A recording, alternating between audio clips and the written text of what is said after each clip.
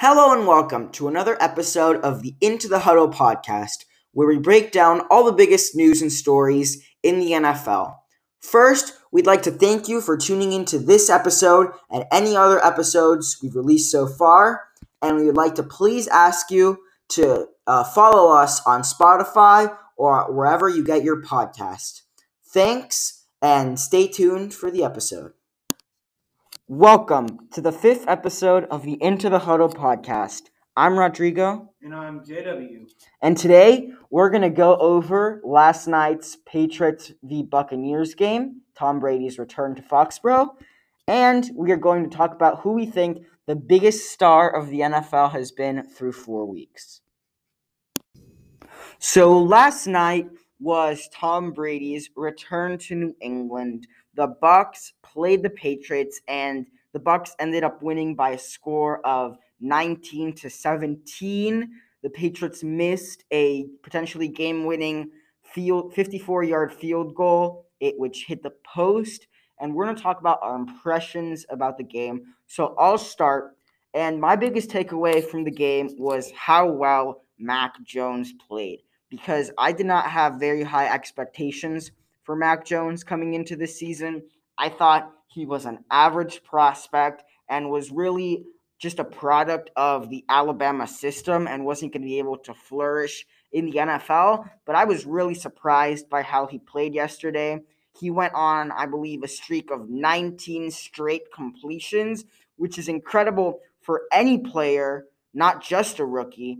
And he made some really good throws. He had a couple of touchdowns, did have one interception, but overall, this was probably the biggest game of his life behind the national championship game last year, and he totally lived up to what he needed to be.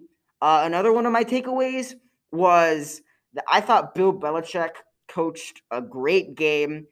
Tom Brady has been on fire this season, and Bill Belichick was really able to slow him down. Maybe it's because he knows Brady so well that he knew exactly what he needed to do to stop him.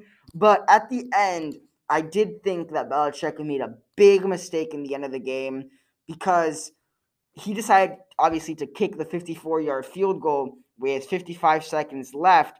But I thought that he should have gone for it on 4th and 3 because it was raining so hard that a 54-yard field goal was extremely difficult in that situation. And even if he did make that field goal, he would have still given Tom Brady 50 seconds and 2 timeouts to drive down the field and win the game. So even though I thought Belichick coached a good game, I did think he made that mistake.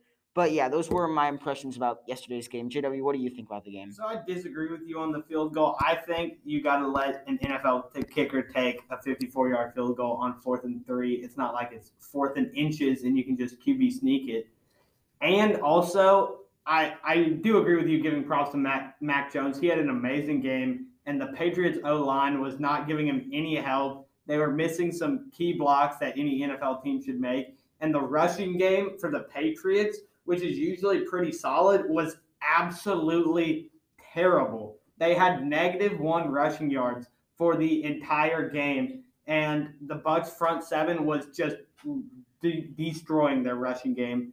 And Mac Jones just created, and his receivers aren't even that good, and he still was making great throws, getting out of the pocket when he needed to, and just kept the Patriots in this game, even though they couldn't win because of a missed field goal. So now that we are nearly 1/4 of the way through the NFL season, we think it's time to start thinking about who the biggest stars have been and could potentially make a case for MVP. So JW, we'll start with you. Who do you think's been the biggest star of the season so far? I think the biggest star of the season so far has been Derek Carr. He's had 3 amazing games that he's played in. His completion percentage is up from his career. His yards per attempt is up from his career. His passer rating is up from his career. He's thrown for a ton of touchdowns this year in only 3 games, and he's just having an amazing season, and the Oakland Raiders are having an amazing year, and I think he'll be an MVP candidate. So yeah, I would agree a bit with Derek Carr, even though plays for the Las Vegas Raiders. Let's remember that. But anyway, my biggest star of the season, I think I'm going to go with the obvious one, Kyler Murray. He's leading one of the two teams right now that have a perfect record because we're recording this before the Chiefs-Raiders game.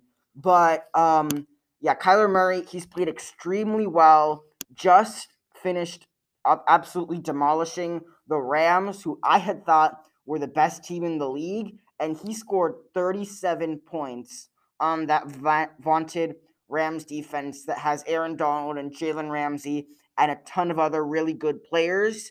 And beyond the flashy plays and the running and the scrambling and the big, deep touchdowns, I think one of the things I've been impressed with the most about Kyler Murray this year has been how efficient he's been. He's completing currently 76% of his passes, which is extremely well, especially for a quarterback who's known as a bit of a gunslinger.